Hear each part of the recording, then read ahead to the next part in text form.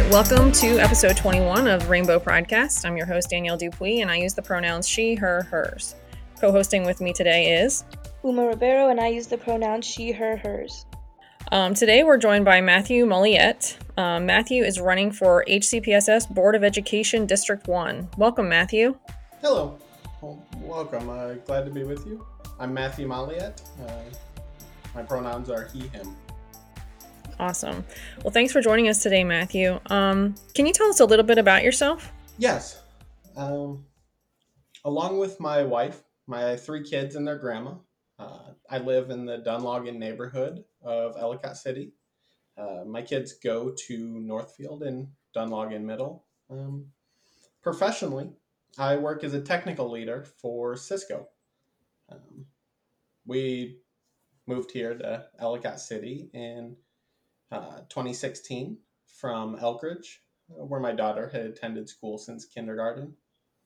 And I really got involved with the schools about the time my middle son was approaching pre-K.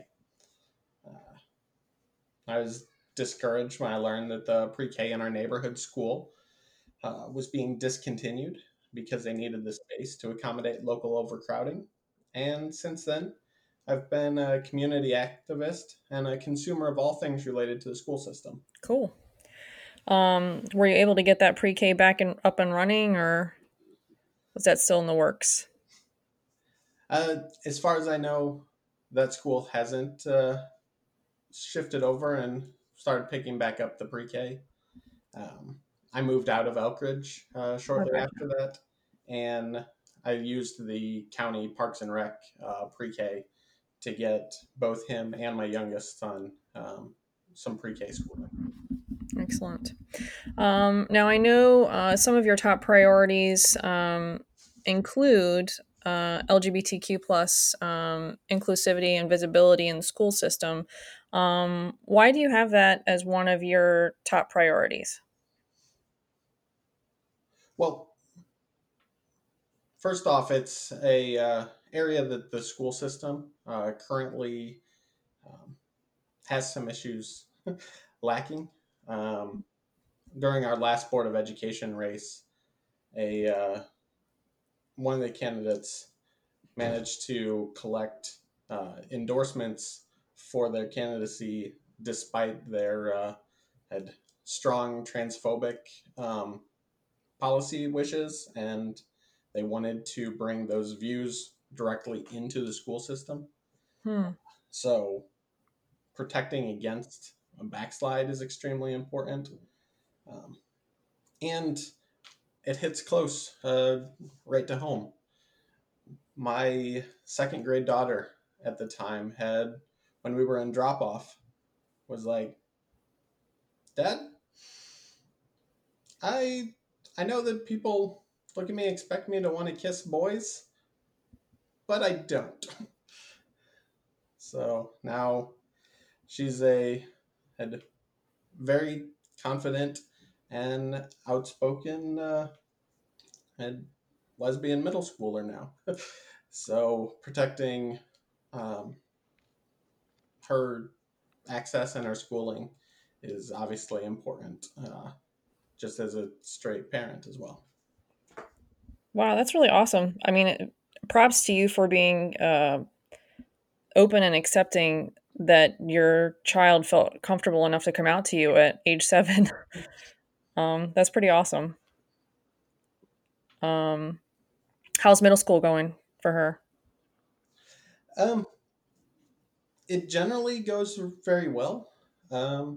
Unfortunately, she has been able to come home and share instances of bigotry and ignorance from her classmates and other kids at the school. But she's always said that she felt supported and protected by the school itself. Well, that's positive for sure. Yeah, definitely. So, when it comes to LGBTQ plus issues, how do you think the current Board of Education has supported students? As a board, the outcomes have been fairly inclusive and supportive. Um, One of the big steps forward is they've had created an office of diversity, equity, and inclusion to be able to give a, uh, a set of central office folks the ability to report directly to the superintendent and focus on um, addressing equity and inclusion cases and issues, and to be able to work on facilitating culture change as necessary. Um, but specifically, when we break down to individual members, the school system has recently settled a lawsuit for $600,000 uh, brought because of one of the board members, my opponent actually, and a former board member, had engaged in homophobic harassment of the administration staff. Oh my gosh. Um, I'm not. Can you share a little bit with us about that case? I believe I read a little bit about it in the Baltimore. Was it the Baltimore Sun? I think might have covered it. Um, do you know any more about that case? The Baltimore Sun had covered it originally, I think early in the spring last year, Mm-hmm. as the suit was being brought. Um, it detailed that there were supporting documents from the Howard County Office of Human Rights investigators. Mm-hmm. I have not personally been able to substantiate that report. Um, but then early this year, again in the Baltimore Sun, they were reporting about the settlement of the lawsuit. And yeah, the fact that it wasn't something that they could uh, defend suggests that, yes, that report that was cited in the first one does exist and would have been a problem to try and bring out in court. This just goes to show you that you have to be careful what you say, that it can be very harmful and can cause a lot of financial strain as well. So um, I think that was actually one of the things that I wanted to bring up was talking about how um, board candidates, it seems like, like anybody could run for the Board of Education. Are we doing good enough background checks on people? Are we checking their social media before they get far in the process? Yeah. Because I know there was another candidate that dropped out earlier on, that it came out that they had posted some very uncomfortable. I was very uncomfortable seeing some of the things that they had posted to social media for the public eye. Um, and what is the process for becoming a board candidate? Well, the process itself is you go into the Board of Elections, um, you fill out your certificate of candidacy or application of candidacy. I don't recall the exact phrasing. And you pay, I believe it was $25. Um, there's uh, some financial disclosures and such to establish um, like anti-corruption efforts and documentation. But that's it. After that, you're on the ballot, and it goes to the public and the voters to provide the vetting and the analysis. I mean, isn't that just, to me, that is unsettling in the fact that you could have a record. I mean, Yeah, from a student isn't in perspective, theory, couldn't you have a record to be, yeah. like a criminal record and be running for the Board of Education technically? Yeah, and Yeah, Miss Dupuy, like from a student perspective, it's also unsettling for me because, these schools are so diverse. And like as a brown female myself, I hope that, board members would have more thorough background checks because, like you mentioned before, some have a record of saying hateful things. Mm-hmm. I mean, I don't know. Am I wrong in thinking that there could be some, board members in theory that could get elected that could kind of like squeak by?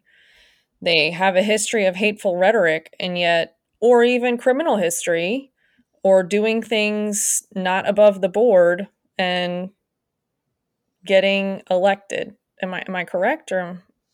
Yes, yes, you're correct that it is possible, and I'm not sure that there's a better method for that than our current one about um, just leaving the discovery and relaying of that sort of information to opposition research or media vetting and reporting, because to provide like hard limits as to who can seek election or be elected ends up putting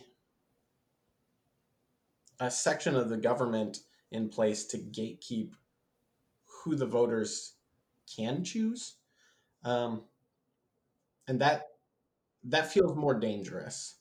Um, Ideally, the media and the voters and the election process would provide the vetting, the visibility, and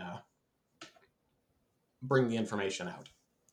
I feel like it's so like takes so long to get to that point. You know what I mean? Like when you're just thinking about it, like, okay, this person says they're going to run for the Board of Education, and then, oh, hey, check this out. Like, maybe I'm an opponent, right? Maybe I don't really, or maybe I don't agree with their views or what have you, and I'm trying to find something, and I put it out there, and even though it might be fact, maybe the other opposition doesn't necessarily believe it because, oh, well, you're just bringing it out to try to shame my person, to shame this candidate. Um, or, you know what I mean? Like, I feel like you lose a little bit of traction once people are already in and working their way into getting elected. Um, I don't know. I'm just thinking about it. I didn't have these questions ahead of time before we started talking, and I'm just like, oh wow, this is interesting. That's very true. That does happen. Like as soon as you get um, the voters invested behind their candidate, then they do get into that like, oh, any bad information coming in is a, just an attack on their character, not a revelation of their character, and so we can ignore, um, just remove it. And we I'm see that especially like once in the partisan elections, where after the party has firmly committed to a nominee, then it becomes really difficult for them to walk back or quiet down um, in their yeah. support when something bad like that happens. Like we saw that nationally with like the Roy Moore election in Alabama, or even the last presidential election when, and on election day, there was a pending lawsuit um, about the rape of a child outstanding against one of the candidates, and yet he was still able to be elected Oh my while that god. was active. Oh my god. And I guess, see, that to me is so disturbing. Like, what are we doing? Like, why isn't there, I mean, no offense, but if you have to have a background check and be fingerprinted to work for the government to like file paperwork, I mean, I think that in order to work with children, that should be like a minimum requirement, or hold a public office, that should be a minimum requirement. You know Yeah. what I mean? I mean, as a parent of a Girl Scout, a little Girl Scout, you know what I mean, in a place where there's other adults present, I have to have a background check even though I'm already a teacher and I've been fingerprinted, I have to have a background check every 3 years just to double check to make sure that I haven't broken any laws or done anything shady in order to be present in the same room with other like parents and their children. I just, that to me is Wait, like so you have to astounding. do that every 3 years? Yes, I have to And pay board, my own that's money to do that. crazy.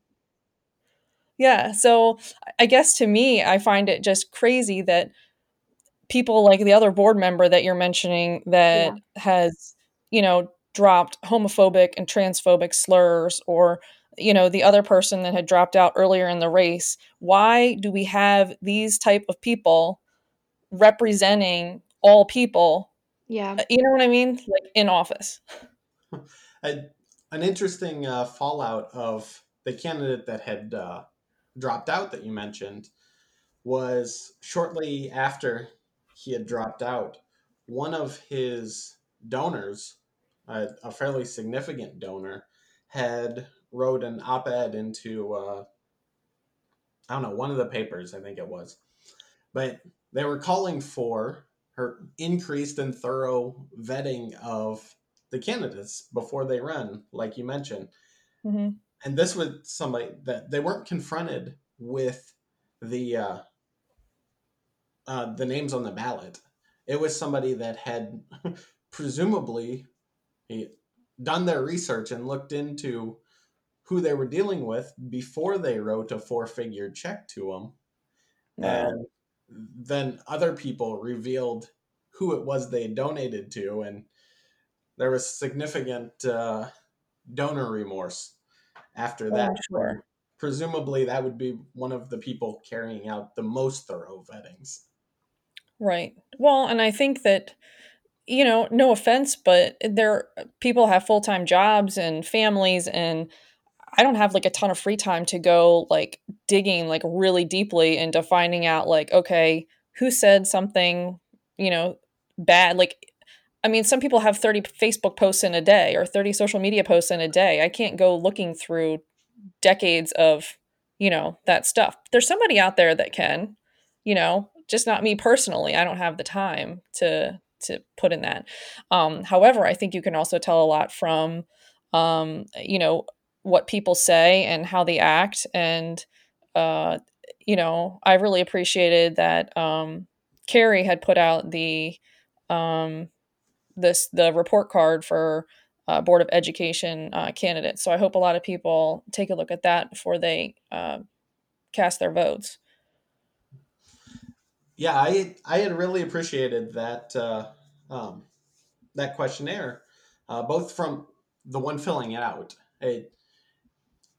It was great to see the perspectives that were built into the different questions to think about the case of um, how different areas of the school may not be as inclusive as they could be, or where we could be failing our students, but also to see the grading that came out afterwards. I was following the conversation about, especially people wanting to defend and obfuscate when their candidates had been graded as an F. When there was a nice full methodology provided after the discussion that went on. My wife had pulled up their listed methodology and the answers and went through as a checklist on it and was able to fully replicate what the grades were that came out to be able to see and understand, Mm-hmm. even based on the reasonings given. So it wasn't even just like, oh, here's our rating 1 to 5 and uh, take it or leave it. But Mm-hmm. when you got into the questions, they they deal with such a niche area of our culture and interactions where people that relate to the median in their community significantly tend not to think about the interactions of how others interface with the system. So it presents this large blind spot that would make it so you have trouble vetting whether something is uh, anti, just obfuscating BS, or a solid understanding of the question and desire to do good. Uh, so by providing the grades, it let us have the people in the community, the uh, community allies of Rainbow Youth, Carrie, um, Hmm. look at the answers and be able to provide their deep lived experience with the topics and be able to pick out what um, is a problem or what isn't. So, like when there's a question about whether a teacher should be sharing information about their lifestyle or sexuality with the kids, some of the F answers to that reference, well, no, they their home life uh, isn't an issue for the classroom, so they shouldn't be sharing it. But those questions never even come up for a male teacher that makes a reference to their wife or touches on what their home life is. It's Exactly. only when it's a deviation from what the most of the audience encounters or goes through that it even becomes uh, noticeable. Hmm. So if you just completely ignore any time straight heterosexual cisgender person is discussing those aspects of their life, you end up not even hearing it. So it's only when it's, oh, that that's surprising, or that's not what I usually encounter, that it catches your attention. And then you hear it. And you're like, if you're like, well, that shouldn't be shared with the kids. Well, you ignore it all of the rest of the time. All we want is for these staff members, these students, the ones that want to just be able to generally talk about what's going on with their two dads and etc. We just want them to be able to fit in and be part of the community, just like everybody else. Yeah, and oftentimes even like white cis males, whether teachers or, just in administration, oftentimes can also just get away with saying hateful things, and it's just seen as like normal, at least in my experience. And um also in my experience, I really resonated with what you were saying about how, we're taught that we shouldn't bring, home life into school or into the workplace, but oftentimes, uh, white heterosexual cis males will just, in my experience, I've had teachers like go on tangents about certain things that are not appropriate for the classroom, but since they are, um, white heterosexual cis males, it's just seen as normal. Yeah, right. Exactly. I think there's definitely a fine line between what do you share with students and what don't you share with students. And Mhm. I think that if you can make the experience applicable to the classroom or to some real world, real life skills, then absolutely share it.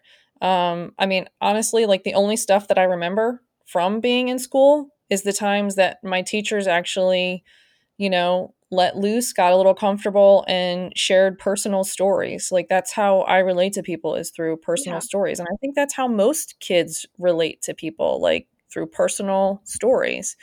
Um, obviously there are some things I think sometimes people can get off on tangents and it gets a little personal and you probably shouldn't share those things with students, whether you're straight, bi, gay, whatever. But I do think that there needs to be some sort of understanding that if you can share it and you're straight, then you should be able to share it if you're not. Um, that just goes for equity across the board. And that goes for students too. Yeah, I definitely think that, as a student, I also really like when teachers do share personal stories.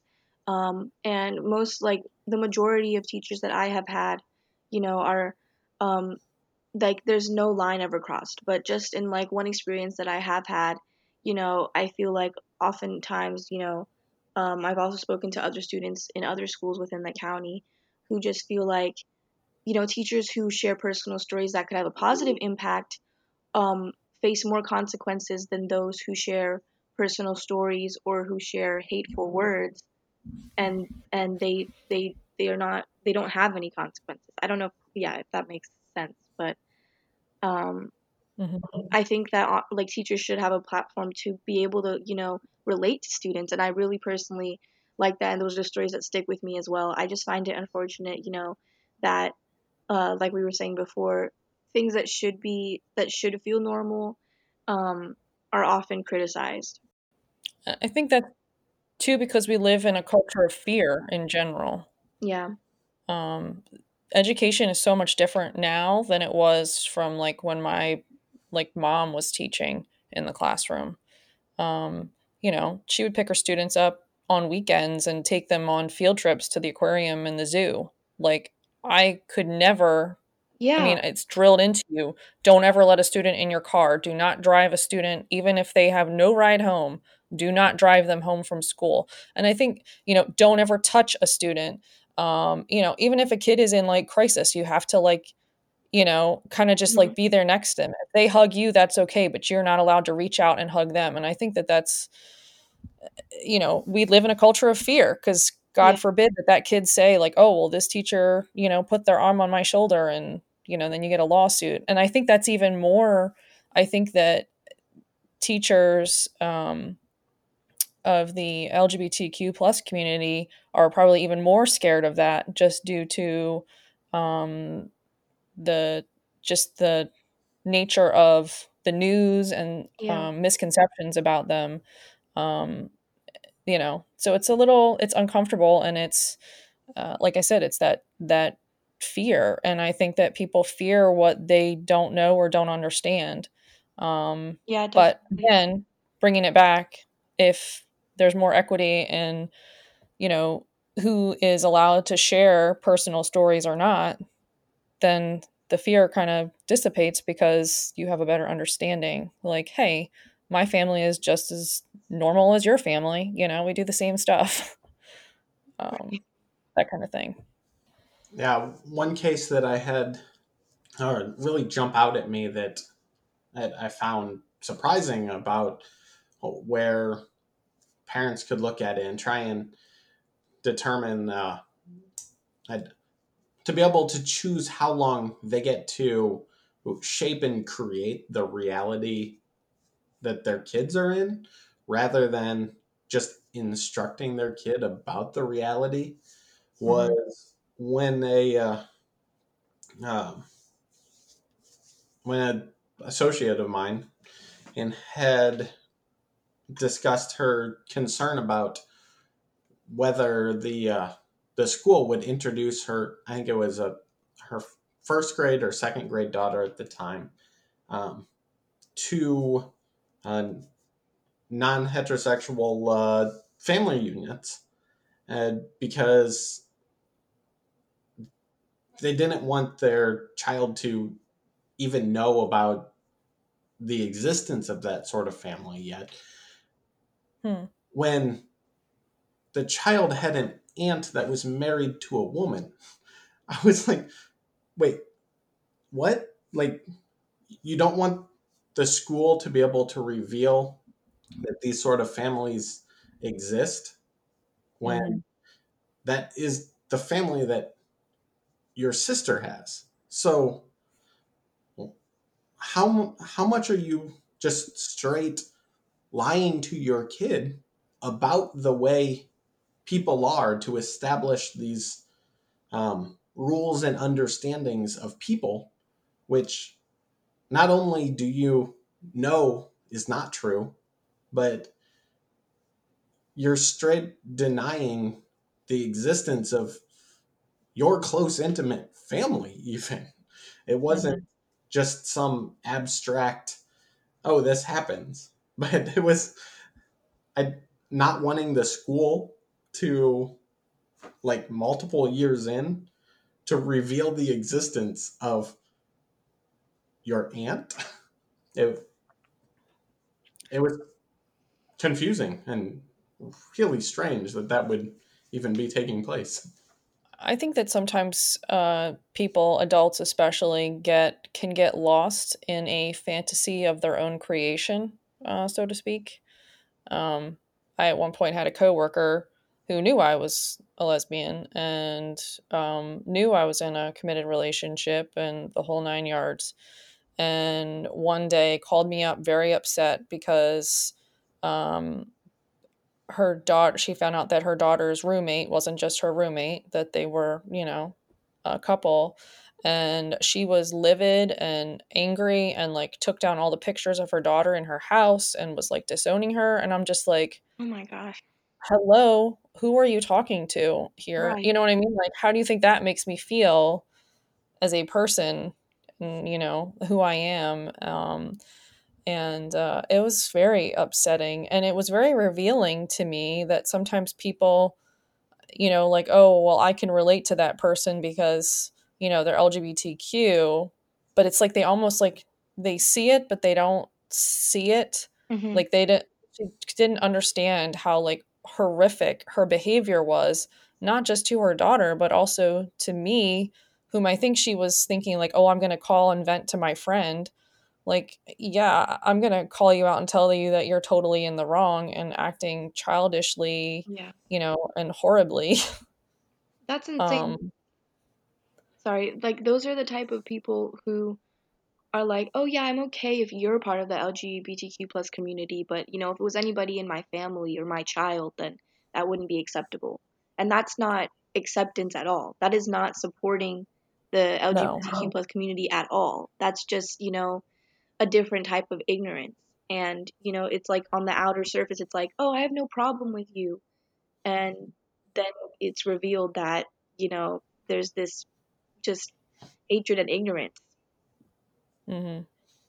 Absolutely. Yeah, when you have exchanges like that, it ends up showing that they're not willing to come out and say it cleanly, but it's very easy to hear that I have a problem with this, Hmm. but And I have a I, problem with I've you. decided that you have earned my respect as a person despite.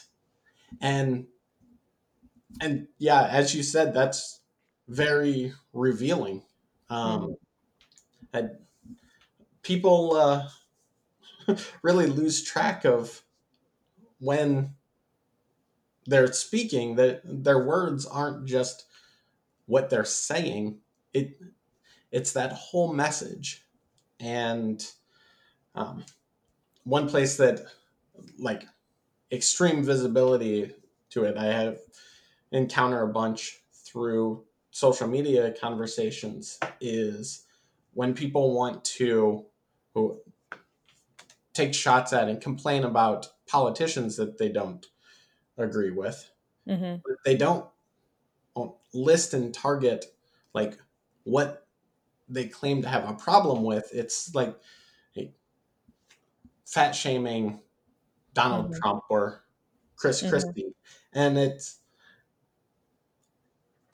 those people never going to hear your message. You're not hurting them, but you have all these other people in your network that are overweight or are dealing with this, and they see your message. Hmm.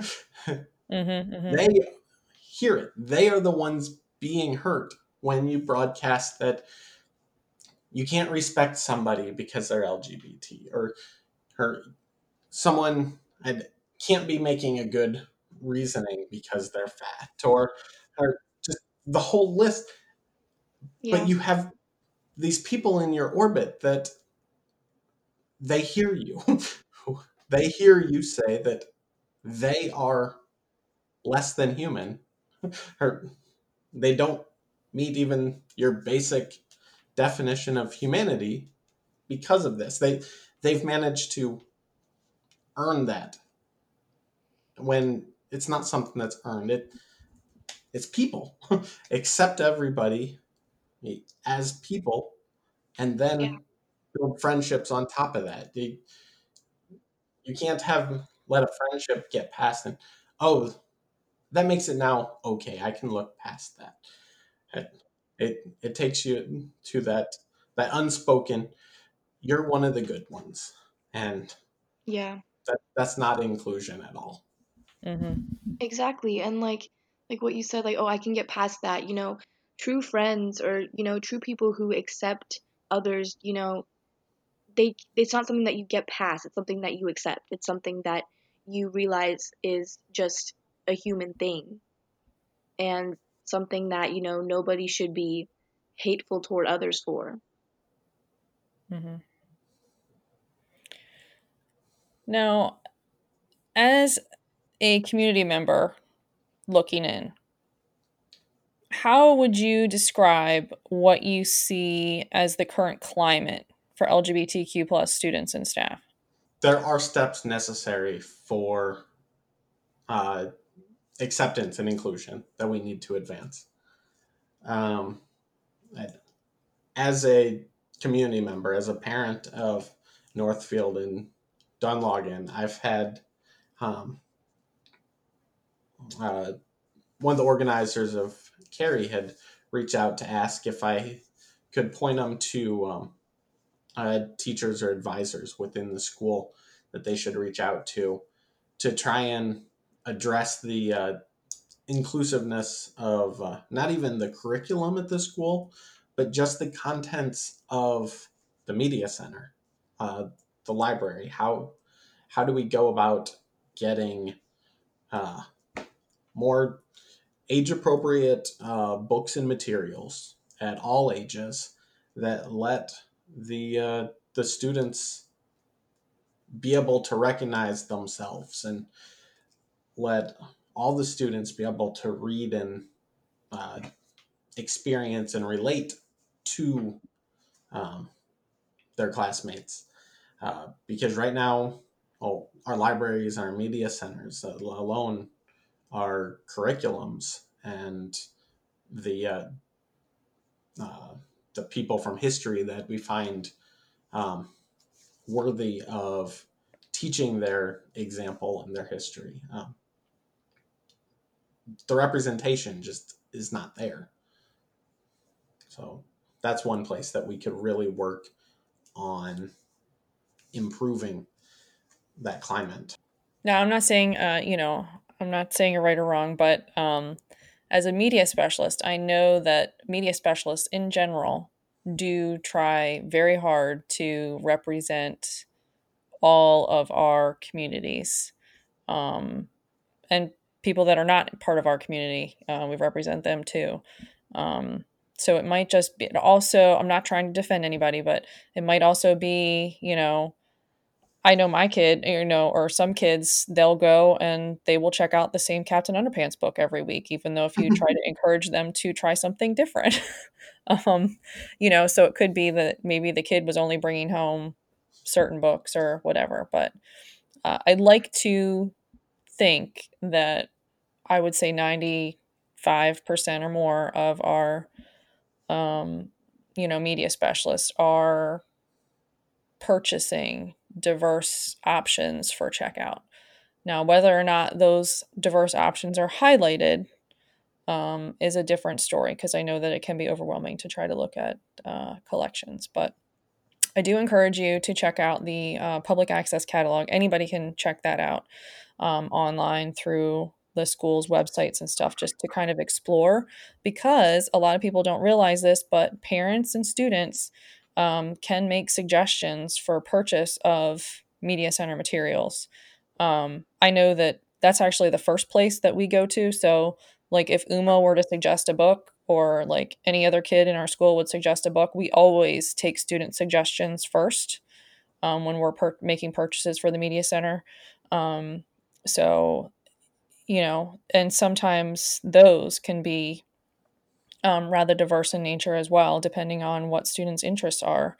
Um, so, I just wanted to put that out there to definitely talk to your media specialist um, for that because they are definitely very open to listen and ideas. We always want ideas from students, especially for new things, new materials to purchase that would be of interest to them, because there's no point in buying things that are just going to sit as well.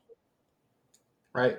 Yeah. The public access catalog is definitely something I'll take a look at. And yeah, thanks for the perspective there from the Yeah, perspective of a media specialist. no problem. And I also put it out there too that we as media specialists are required that the items that we purchase have to be reviewed positively by like Booklist or School Library Journal. It can't be like some random person on Amazon saying, "Oh, this was a great book. Everybody should own it." You know what I mean? Like it has to actually be reviewed. And if it isn't reviewed and it's something that you think will add value to the collection, there is a materials form that you can complete.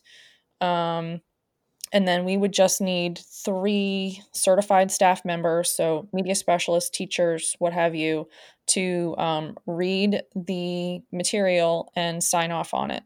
Because I'll be honest, when I was in elementary, like there were so many wonderful books that just didn't get reviewed, and I was taking home like stacks of books like every weekend, like reading and reviewing them all and asking colleagues to do the same, because otherwise they wouldn't be allowed to be in the collection. Like you have to have 3 people have hands-on like review of the material. So that's another thing. So even if it's not doesn't have a review, that doesn't mean that we can't get it. It just takes a little extra time and effort. Oh, So cool. So when you add materials that way, mhm.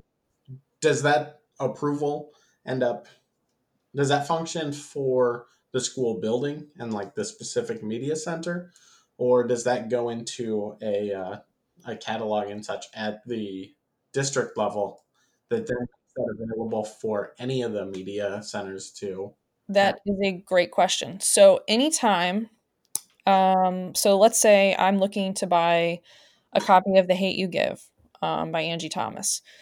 Great If book. let's say nobody ever heard of that title before, and let's say it was brand new, it hadn't been reviewed. I see that there's not any reviews. However, it looks like Marriott's Ridge owns a copy of it. My assumption would be that Marriott's Ridge would have completed a materials request form that would have been submitted when they requested the book be added to the system. Hmm. So that it goes through to Media Tech Services, and they take a look at it. And if they're like, okay, it's gotten three reviews by staff members, yes, we will go ahead and add it to our collection. And so therefore they would be like the first ones to have it.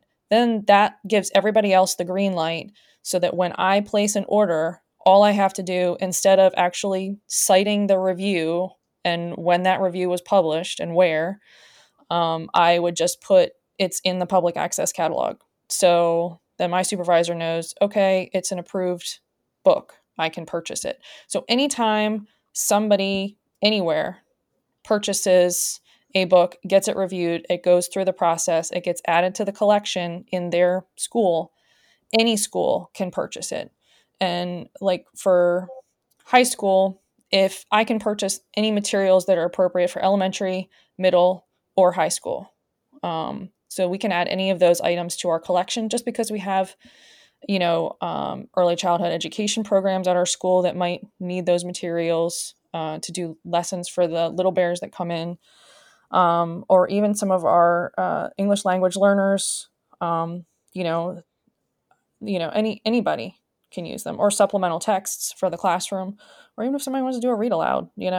Um, so yeah, it's a process, but it works. And I think I would say that all media specialists know how the process works. And yeah, so you can definitely put in requests of, hey, I noticed that Elkridge Elementary owns King and King. Can we get that for our media center too? And you know, I'd be shocked if the media staff said no. You know what I mean? Right. Um, we're a pretty liberal bunch when it comes to making sure there's access to materials that kids, want and should be learning about, and um, what have you. Now, there is definitely a process too where we get a reconsideration of materials, where parents come in and they're like, oh, this book has two girls kissing in it, and I want it removed from the media center. Um, there is a process, uh, for um, books that are challenged. We call that challenge. So that actually goes to a committee of media specialist teachers, community members, and students, who will then review the book, determine why it was challenged, and if the challenge is valid or not valid, and they'll let the challenger know, like, hey, we took that into consideration. We looked at XYZ, and we're just letting you know that we're removing it from the collection, or that we found that the book was in fact appropriate and we stand by our decision and it is back in the collection for students to check out. You know what I mean? Yeah, yeah. Is that are the records to that something maintained at the district level and Yes. made So visible you to can the you general can public? you can find out every book that was ever challenged. My supervisor has access to it. That can share it out. I probably have access to it. I just can't remember off the top of my head where it's located. But I do remember seeing it, and it definitely shows like what book was challenged. Sometimes like a book will get challenged in middle school, and they'll pull it and they'll look at it and they'll be like, okay, well, we've chosen to keep it at the middle school level. We felt it is appropriate for middle school, but we are saying that it should not be on elementary school shelves. um, so whether it's content or quality, what there's obviously various issues or irrelevancy for that age range, but definitely a process, involved process. But I just went off on a tangent there, so that was like really long. But I gave you lots of information, so definitely for media, just you can call and make a suggestion. We're a pretty easygoing bunch of media specialists, I will say. Yeah, sounds like it. Now, there were some other questions, some student questions that we kind of wanted to share or to ask or bring up. Uma, did you want to go over those? Sure. Do you support students using the bathroom and locker rooms that they most identify with? Yes. Yeah, unequivocally. Do you support changing the curriculum to an inclusive curriculum? And how would you see it implemented, if so? Yes. Yeah. As I mentioned at the beginning of the media center discussion, representation, inclusivity in the curriculum is incredibly important. Not just so that um, had students with backgrounds related to what should be added or could be added Mhm. um, I'd benefit and be able to see themselves represented, help identify where they can go and what sort of hurdles uh, they might encounter, etc., etc. But also for everybody else around them to be able to Yeah. better relate to their neighbors, their classmates, their friends, their future coworkers. Um, and oh, when you end up talking, especially with like bi and trans folks, their future lovers, to be in a relationship and end up finding out that uh, your partner is uh, bi or trans or working through understanding that better themselves, it'll give you the additional perspective to be able to uh, understand what they're going through and uh, be there for them and just work through that. That it's something that comes up in relationships in life. So Yeah. it's not something that um, should be excluded from uh, curriculums, and especially uh, like health classes and such, when we actually would end up discussing things related to sexuality, to leave this like just big black hole of had oh, that's potential future confusion and conflict that you'll run into just because we didn't have it as a curriculum. It just wasn't part of what you were exposed to, but it is life. So oh, Yeah. people working through these issues themselves would want to be exposed to it, and the people around them should already uh, have some of the exposure and the understanding. Yeah, definitely. I feel like, curriculum can have such a huge impact on, how students see the world, and can have the potential to really help them with a lot of life, just a lot of situations in their lives. And just to add on to that question, so Montgomery County Public Schools is one of the first counties to have a standardized LGBTQ plus studies class for high schoolers. How can HCPSS catch up, and what are your plans? When it comes to adding a dedicated class, uh, if we were to decide to do that, currently we have 12 high schools. So, well, do we look at that and identify one of our current teachers would be a good one to run that class and then run a pilot in their school? Or do we decide that, oh, that could be a good thing to have, and let's keep that in mind as we're hiring teachers, so that maybe a pilot class could become available once we bring on a appropriate teacher. Um, Hmm. but one thing that I see as a potential benefit going forward long term for Howard County schools, coming out of this COVID pandemic and all these virtual learnings and such, is we've got the chance to use this experience and the technology investment that we're doing and the adjusted instruction models to be able to continue to deploy that um, going forward, to maybe be able to set up a classroom that uses sort of pseudo soundproof cubes, kind of like the computer areas that um, libraries had put in back when the internet was new and people were boxed up. They could use the headset with it, but put something like that in one of the rooms of the school,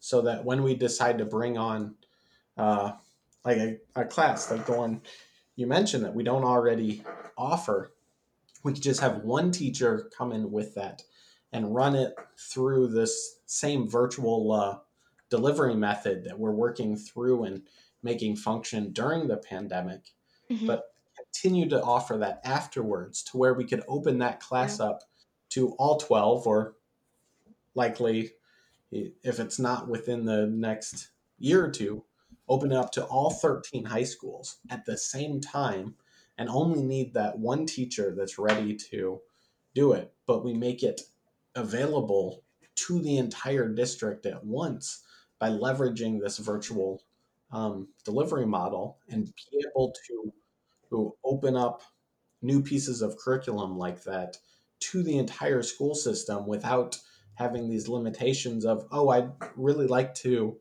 try that, but I'm at Mount Hebron and it was only Longreach that is getting that class.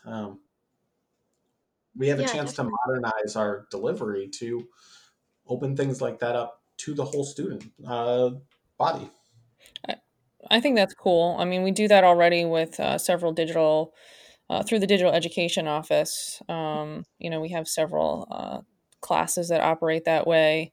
But it does only work if the teacher, has a reasonable number of students, in the class. So even though it's like, scattered around and there's 12 different schools, it is difficult to kind of manage if all 12 are online at the same time. Like, oh, well, this one's having technical issues and this one Yeah. doesn't, there doesn't seem to be a teacher present in the room. You know what I mean? Because you still have to have a physical adult around, even though it's virtual. You know what I mean?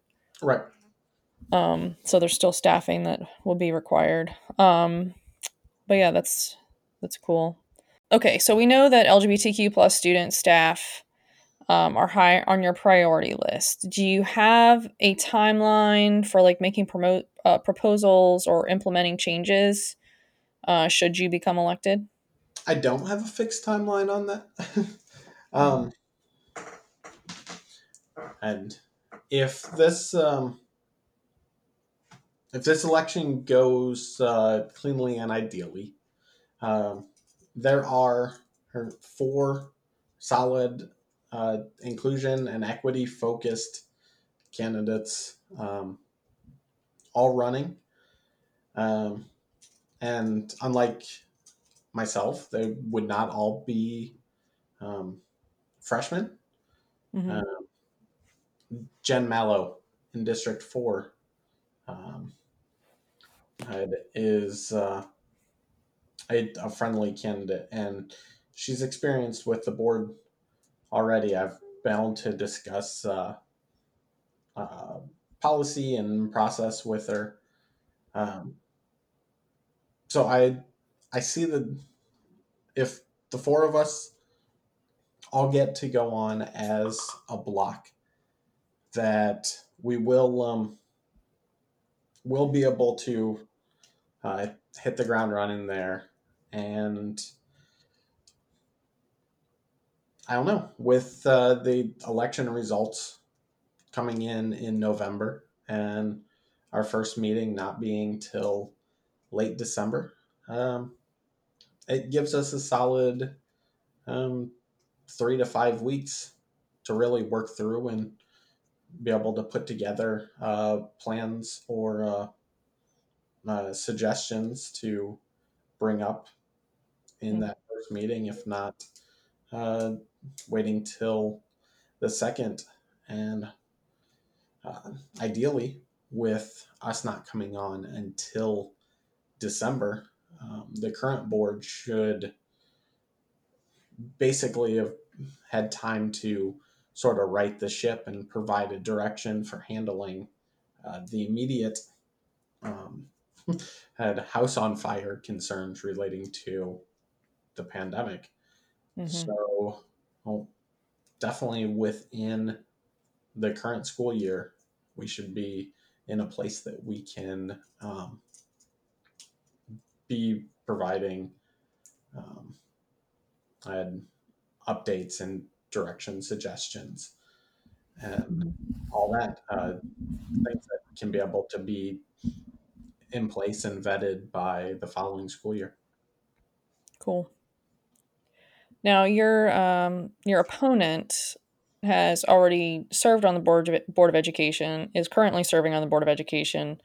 Why do you consider yourself a better choice for District One? Well, District 1 relies on a lot of educators. Um, we've got uh, numerous schools. I had 3 separate high schools that all serve District 1, the various middle schools, elementary, and they all are entirely dependent on our educator staff.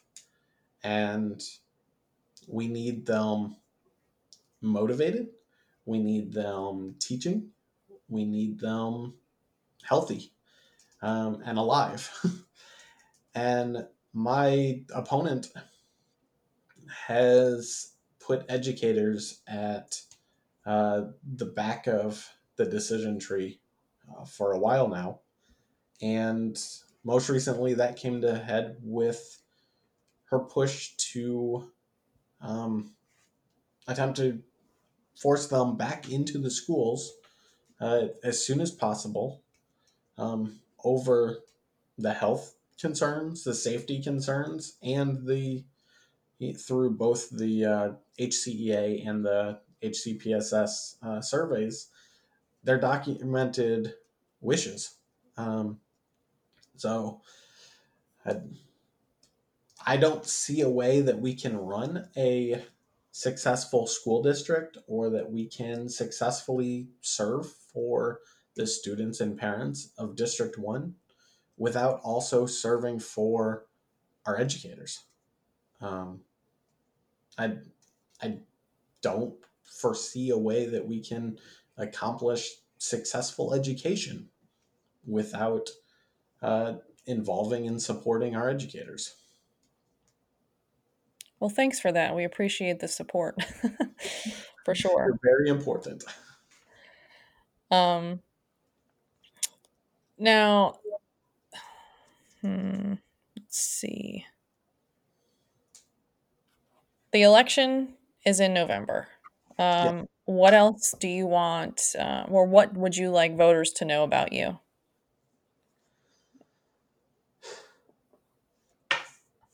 I would like voters to know that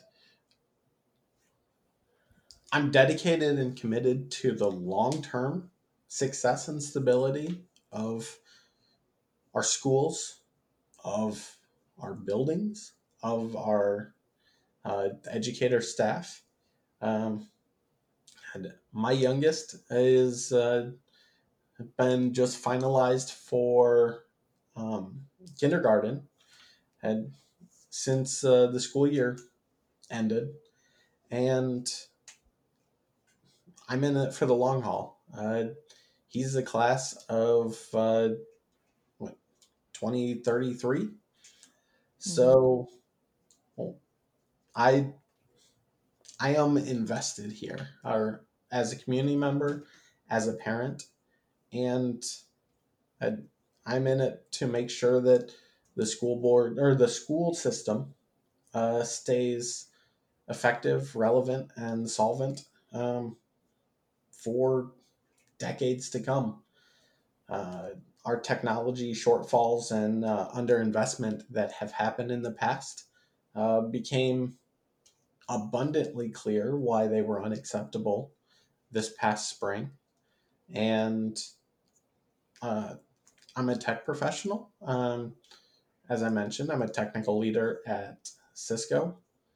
And I'm just intimately familiar with the way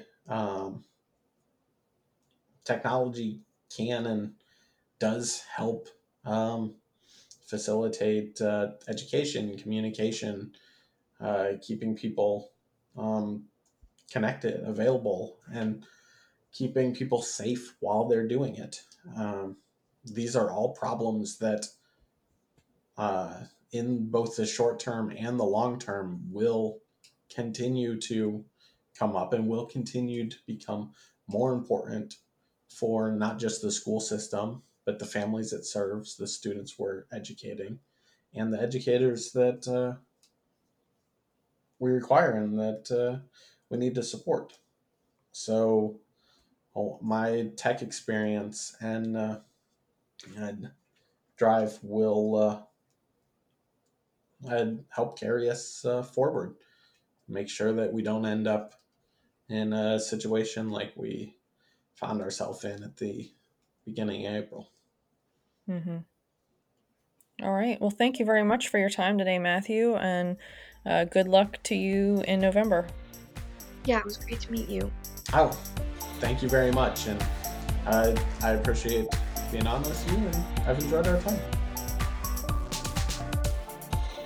The music featured at the start and end of our podcast is Work by Kevin MacLeod from Incompetech.com, licensed under Creative Commons by Attribution 4.0 license.